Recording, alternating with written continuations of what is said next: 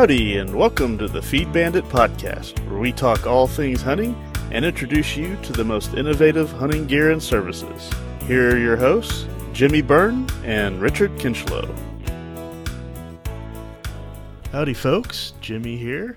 Welcome you back to another edition of the Feed Bandit Podcast. I'm here on this one ran solo. We're going to start a new little series here called, I think we're going to call it Tales from the Campfire. And what old Richard Corn Bandit and I are going to do are read some of the coolest, most interesting tales, hunting stories, etc. that we've read or heard as we read hunting sites or even read some books dealing with hunting. We think some of these things you might find interesting as well, so this might be a fun little series. We'll give our commentary as we go through here and, have a little color commentary if any is needed, and we'll see how this goes, so we hope you like it. The first story I'm going to read today, it comes from an anthology book called The Greatest Hunting Stories Ever Told. This book contains 29 unforgettable hunting stories. Very interesting book. And I'm going to start off with one here about a turkey hunt entitled A Bearded Legend, My Best All-Time Trophy by Charles Elliott. From the time of man's creation until he steps beyond the shadows, his life is not so much a matter of years or seasons or days as it is of moments. A vast majority of these are so vapid and humdrum that the mind makes no attempt to file them away in its incredible storehouse. Many others remain as memories or facts available to our mental computers. A few of the latter stand out bright and vivid, and, in spite of the years, never lose one sparkle of their original brilliance or beauty. One of those highlights in my life had to do with a wild turkey gobbler. I have avoided saying the highlight for fear of domestic or other repercussions. I hear you there. But my moment of grandeur with that magnificent bird stands close to the top of the list. There's not a sound or movement or spot of color in that high drama that I've forgotten or will ever forget. Well, I can, Jimmy here, I can attest to that in some of the turkey hunts I've been on, but let's see what he has to say. See if any of mine or your experiences have been similar. Continuing, when I first met the Cahuta gobbler, I had no faint suspicion that he and I were embarking on such a splendid outdoor adventure. The woods were dressed in pastel shades of greens and golds and splotched with chalky clumps of dogwood, making them seem almost unreal. This was spring gobbling season in the mountains, and I was hunting alone in the Cahuta Range on the Georgia-Tennessee line. For me, this is one of the most stimulating hunt seasons of the year. The forest floor is bright with flowers, tree buds are bursting with new life, and the vitality of the woods and its creatures make it seem on the verge of erupting into some unbelievable fantasy of sound and color. At dawn, I'd walked out the backbone of an isolated ridge and paused to listen for resonant notes that might indicate a big buck turkey on its roost or on the prowl. For an hour I stood there with my back against an oak tree, while the dawn woods came to life and the sun touched a distant mountain with burnished copper. About flying down time, when there's light enough for a turkey to distinguish the bushes from the bobcats, I yelped the cedar box in my hand, making notes like those of an amorous hen. This sound will sometimes set a silent old Tom's genes to percolating and motivate him to reply with a lusty gobble, to tell his intended that he's in the mood to solve her problem, and his. When, after 15 minutes, my yelps brought no response, I strolled another quarter mile along the ridgetop to try again. There I first heard him, somewhere beyond the wild jumble of ridges and valleys sprawled out below me. His notes, high-pitched and vibrant, denoted an old gobbler. From long distance, I knew that the closer I could get without spooking him, the better my chances would be to put him in the bag. So I struck out in a beeline across the ragged series of ridges, navigating the rough valleys and pausing on each ridge to call and get an answer. And I'll just pause here, Jimmy, to comment. I'm sure that kind of story resonates with you as much as it does with me. Almost the chase is the most exciting part of the turkey hunt. So that's an exciting thing, and I love how we're building up to see what happens here. Continuing. On the fourth ridge, I sensed that he was somewhere near. When I clicked my yelper and didn't get an answer, I considered that the bird and I were at close range. I stood motionless, straining my ears, and after a few minutes heard some creature working in the dry leaves that blanketed the shallow cove just beyond the hilltop. The crest of the summit was thinly clad in laurel, and the ground around the thickets was reasonably bare of leaves. In a half-crouch to keep my head below the narrow backbone of the ridge, I circled to a point directly above where I could hear the parched leaves rattling. After listening for a moment, I concluded definitely that the sound was made by turkeys scratching for sustenance in the brown carpet, though they hadn't made a note of any kind to verify their presence. I stood perfectly still, trying to determine what my next move should be. I have little doubt that I'd have concocted some scheme to get a look at those birds over my gun sights, if a gray squirrel hadn't chosen that exact moment to make a trip through the scrubby timber. When I heard him rattle the bark on a tree above me, I instinctively glanced up. The squirrel was so close I could have touched him with the tip of my gun barrel. I had my camouflage clothing on, but had neglected to smear my face that morning with bowhunter's paint, preferring instead to use a gauze mask when the time came to sit in the blind and call up a gobbler. When the squirrel saw my white face and identified me, he seemed to go berserk. He made a flying arc to the next tree, another long leap, and then in his third jump he either misjudged distance or broke a limb in his headlong flight. I got a glimpse of him in midair, then heard him hit the leaves on the slope below. If those startled turkeys had taken to the sky, I could have killed one. They were scratching within 40 feet of where I stood. When I heard them running in the leaves, I charged through the laurel, hoping for a shot. But by the time I spotted the birds, they were sprinting up the far slope, out of shotgun range. One was the tallest gobbler I'd ever seen in the woods. He simply dwarfed the two jakes with him.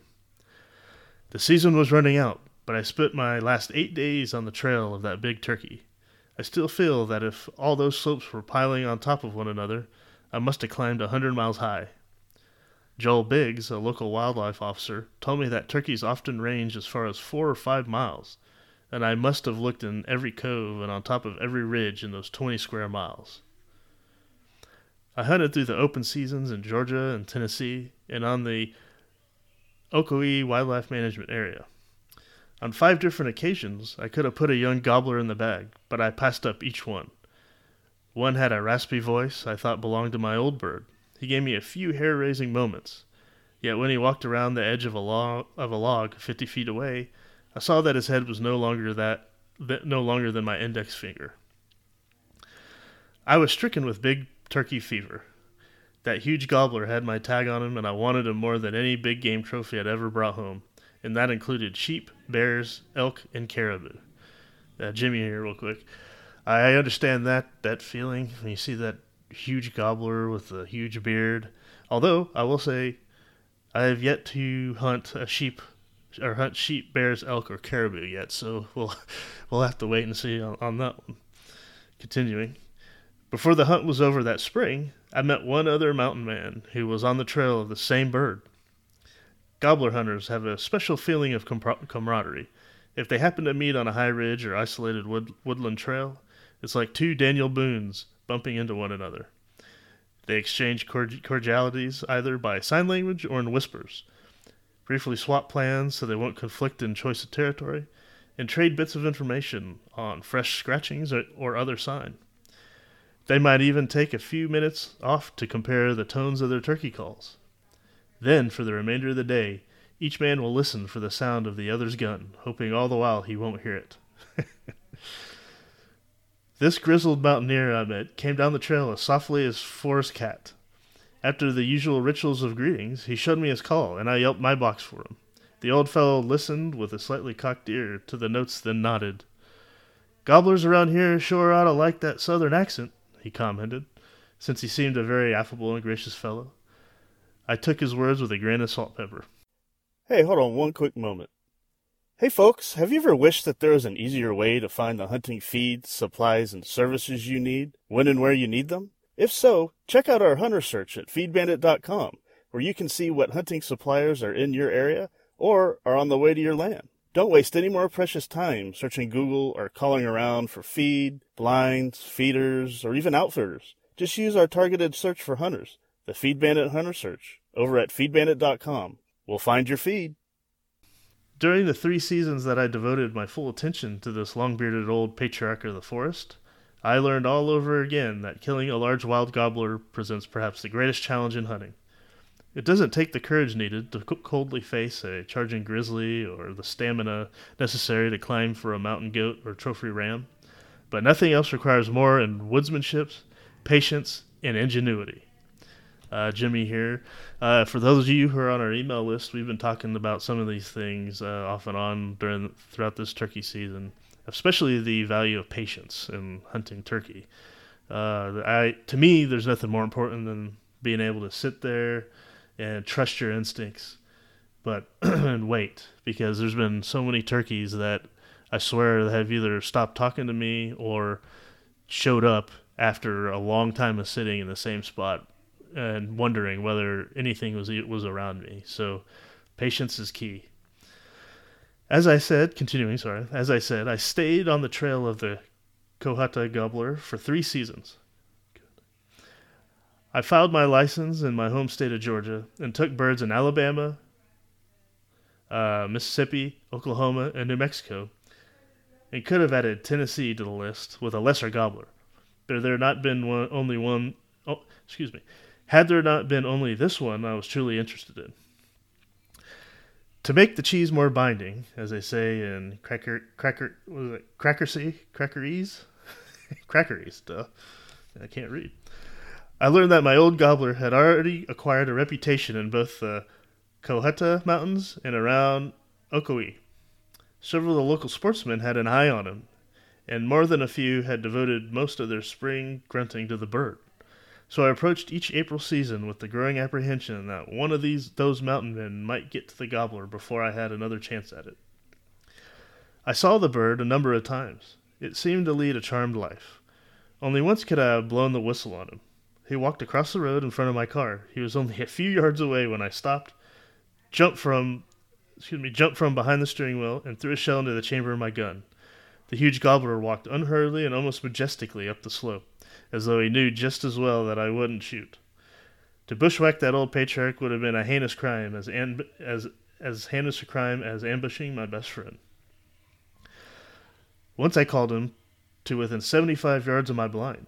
For 30 minutes he stayed in one spot, strutting and gobbling. Then he vanished as suddenly and completely as if he had been erased. It made me wonder if I had seen him at all and should seek psychiatric help. On another occasion, I ran into him at least a couple of miles from where we'd first met. He was on the Georgia side of the line on the last day of the Georgia Open season. I was traveling along lead, which is a local term for a main ridge, just after daylight. When I paused on the brow of a slope to call, he answered. At least I was almost certain I recognized his voice. I made a breathless detour of more than a mile to the ridge above him, but before I could get into position, half a dozen crows spotted the tom. Ganging up and harassing a lone wild turkey is a favorite crow pastime, and from their language I knew they were really working this one over.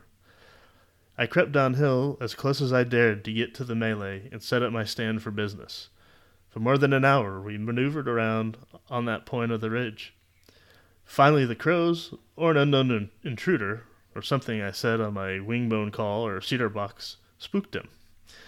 Or maybe he just got tired of playing games. He turned away and crossed the shallow cove to the thick laurel on the next ridge. The crows apparently lost him in the laurel, but when he hit the open ridgetop, they found him again. Finally, the whole sideshow continued out of hearing over the crest. The foreboding that someone else would get that gobbler before me grew acute when, on the 3rd season of our acquaintance, I had to miss the first 3 open days.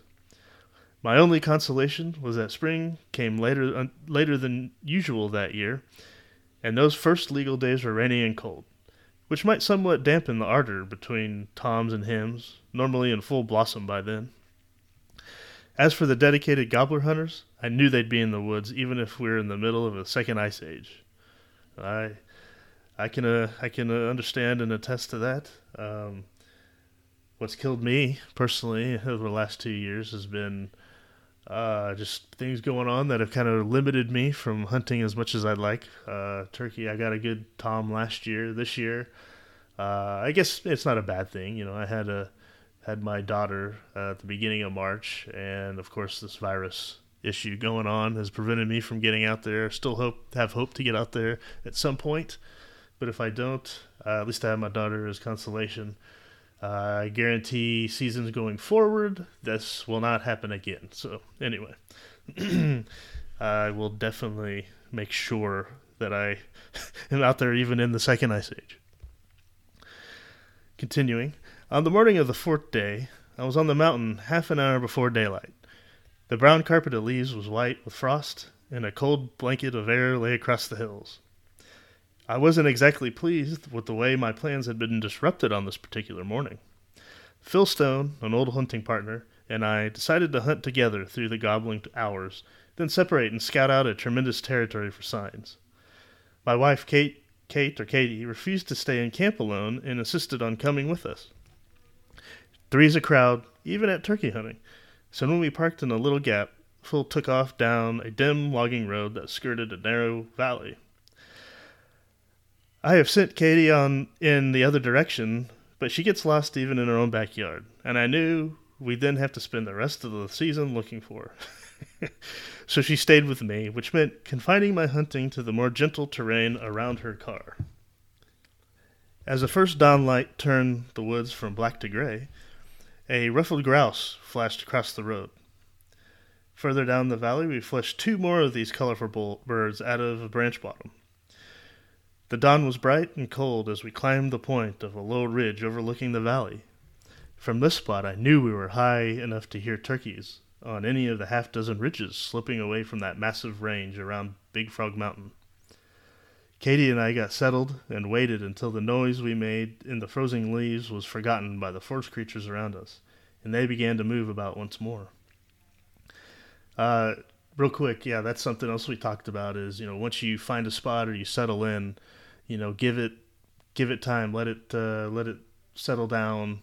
I typically wait at least 20 minutes before I call again. So I'm glad he confirmed that thought on our part here. On my box, I gave the low, plaintive notes of a hen. After a few minutes without an answer, I called much louder. A quarter of an hour later, I rattled the box with the 30 call of a gobbler. All this activity produced exactly no results, except for the raucous notes of a crow across the valley and the loud drummings of a woodpecker on a hollow stub nearby. Katie and I climbed over the crest of the ridge into the next valley to repeat our performance. The sun spotlighted the tops of the highest hills, and the line of light gradually crept down the mountains until it touched and warmed our half-numb hands and cheeks. We moved from one ridge to another and heard nothing that resembled the notes of a turkey. At 8:30 a.m., we made our way back over the trail to where we met Phil Stone, who had also gone through an unproductive session. The three of us discussed the situation and decided that, with the season so retarded, the birds were not yet courting and probably not even speaking to one another. This evaluation gave me a vast sense of relief, along with some assurance that any big gobbler had not yet been disturbed and that I'd see him again somewhere in these mountain woods. Katie and Phil were already in the car, impatiently waiting for me while licking their chops in anticipation over the Bloody Marys they would be soon having at breakfast.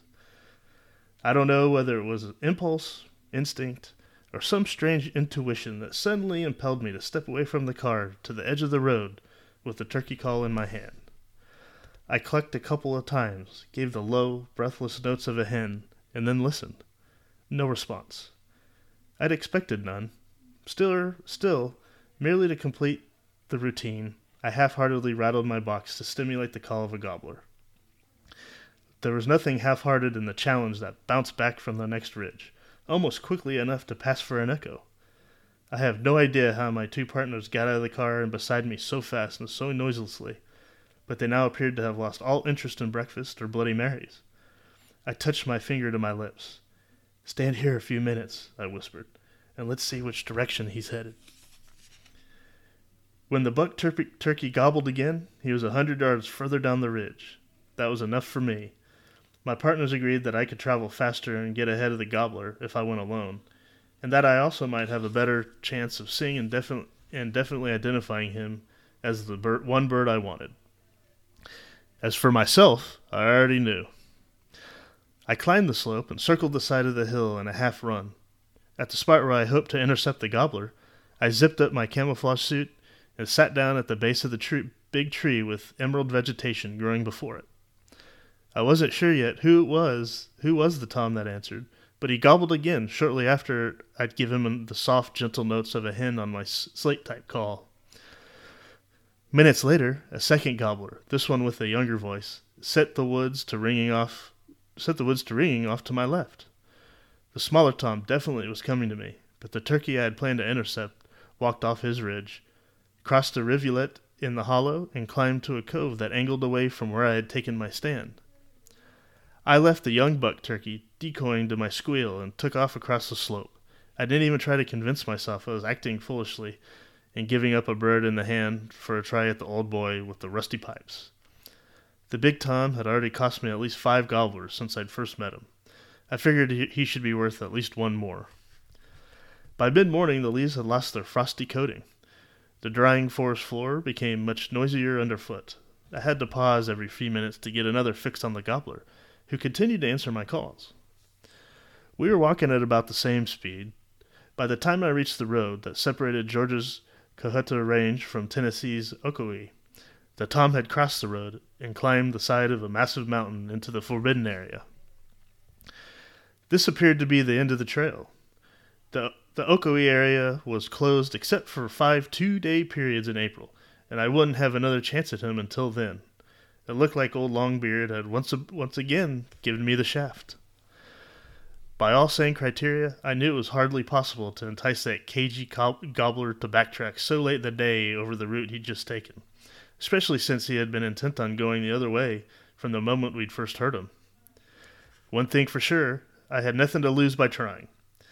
I whacked my cedar box with a couple of lusty yelps. Almost instantly he came back with a high-pitched gobble. I settled down in a little clump of pines in legal territory to wait. At least 10 minutes went by before his resonant tones again rolled down the mountain, and this time they seemed to come from farther off.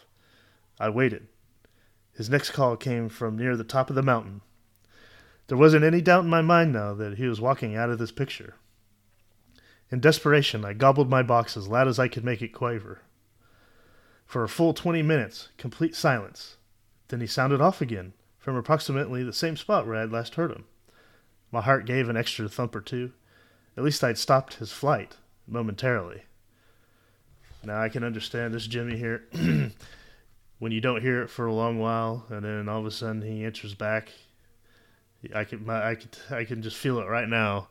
That feeling of your blood pressure go up and your heart skipping a beat, thinking, is it possible? Continuing. I waited, and waited, and waited. I have no idea how long I sat in that one spot, trying to convince myself he'd already gone on and over the mountain. I suppose the only thing that kept the seat of my pants pressed against the unfriendly rocks and roots was the knowledge that many times when a Tom stops gobbling, he hasn't been spooked. He's come in to investigate. If so, there wasn't any harm in giving him my exact location. Stealthily, I reached for the slate and cedar stick, touched them softly together for a few dainty clucks, then dropped them beside me on the ground. Most novice hunters are likely to call much too much. Well, there's a good piece of advice right there. Even if he stopped talking and he got quiet, then sit there, be patient. He might be coming into you, and don't overcall. To wait and keep on waiting requires an enormous amount of patience, even more so when there's no hint of any kind whether you're on the verge of success. Amen. At last I gave up.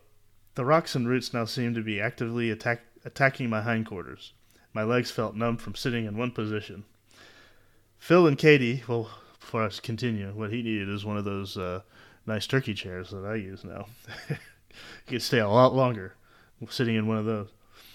Phil and Katie, and beyond them the Bloody Marys, country sausage, eggs, and biscuits, were waiting. I hadn't heard a peep out of my gobbler for 3/4 of an hour, but now he could be in the next county. With disappointment welling through me, I shifted my position to reach for the slate and cedar stick it had dropped to the ground. Suddenly, somewhere a limb or twig cracked, the sound a deer makes as it tiptoes through the woods. I came to full attention again, straining my eyes for a glimpse of feet or head or brown deer hide. For a dozen minutes I sat motionless.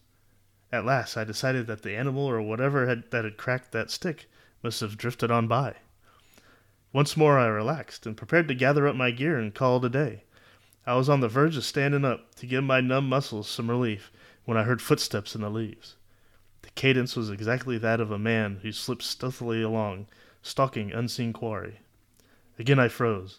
I couldn't see a man or make out movements of any kind, but at the moment there wasn't anything I needed less than a load of high brass, number 4 or number 6 pellets, smack in my face. I'd been straining so hard to see some deer or human form that my first glimpse of the gobbler now came as a distinct shock. He was beyond and walking parallel to a contour that dropped off like a terrace about 20 yards in front of my blind. The contour hid all but the meaty, wrinkled top of his head above the wattles. I couldn't see enough yet to definitely identify him as the old patriarch who had led me on a merry 3-year chase, but that one glimpse still had me all shook up inside. He took 2 more steps, bringing his head higher up above the contour, but I still couldn't see his beard or judge his size. He put his head down to peck at something on the forest floor, and while his eye was out of sight, I quickly raised my gun. On its way up, the gun dislodged a dead Y-shaped stem. It straddled and lodged on the gun barrel in such a way I couldn't see the sights. The bird continued to walk, growing taller and taller as it came up the shoulder of the hill, and I moved the barrel slowly to keep it in line with his head. It was purely a matter of luck that at the same moment my gobbler walked behind a large tree trunk. A protruding twig suddenly flipped the Y-stem from my barrel. When the Tom stepped past the tree, my sights were directly on his head. My 12-gauge Winchester pump gun was loaded with shells holding number 6 shot. Some hunters like large shot, number 4, number 2, but I know I have a better chance of hitting the vital parts of a bird's head and neck with a denser pattern. Most shots in this type of hunting are at a bird's head and neck while he's still on the ground. I often back up my first round at number 6 with a number 4 and then a number 2 load, which gives me a reserve of progressively larger pellets to break down a turkey that flies or runs after the first shot. There he stood for all of 5 seconds, with his head up in a patch of sunlight, as tall and majestic as I remembered him from 2 springs before. He was so close it seemed I could reach out and touch him with my gun.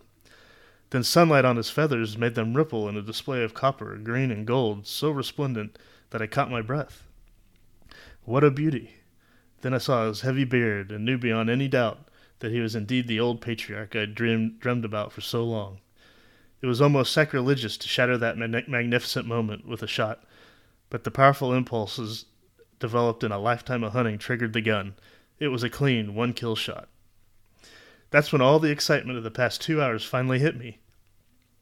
My hands shook as I tried to unstrap the camera from my shoulder. When I hefted the bird for weight and saw how far I had to lift his feet so that his head would clear the ground, I got the shakes all over again. He pulled the hand on the corroded old camp scales up to 25.5 pounds, the largest mountain gobbler I've ever seen, and one of the biggest turkeys I've ever killed, including the heavier breeds from some of the southern plantations. Phil peered wonderingly over his glasses at the scales. There just ain't no telling, he said, what this critter might have weighed if these scales weren't so rusty. We checked them later on and found out the scales did in fact read almost 1.5 pounds too low. At that moment, though, the gobbler's weight didn't make too much difference. He had given me my finest hunt in turkey woods, and he still remains my most highly prized big game trophy. Man, that's a great story. I can totally relate to that very end when, he's standing there trying not to move, and he has the twig, leaning against his gun. And of course, you don't want to move your gun because you might make a noise with the twig. Standing there, your arms start getting tired because you don't have a clean shot, and you wait for the turkey to go behind a tree or somehow look around, look behind him so he's not looking at you anymore, so you can quickly and quietly readjust. And then right at that moment, bam, it's literally like your muscles take over and you don't really It's like your brain almost doesn't tell your finger to shoot. Your instinct tells you to shoot. That's what it's all about. That's turkey hunting right there. So I hope everyone out there listening enjoyed that story. And we'll relay and read some other stories in the future in this new series, Tales from the Campfire. So if you liked it, if you want us to do more of these, please let us know. Email us at howdy@feedbandit.com. Give us some feedback. And we will continue with these stories on down the road. So everyone out there, thanks for listening, and have a good one.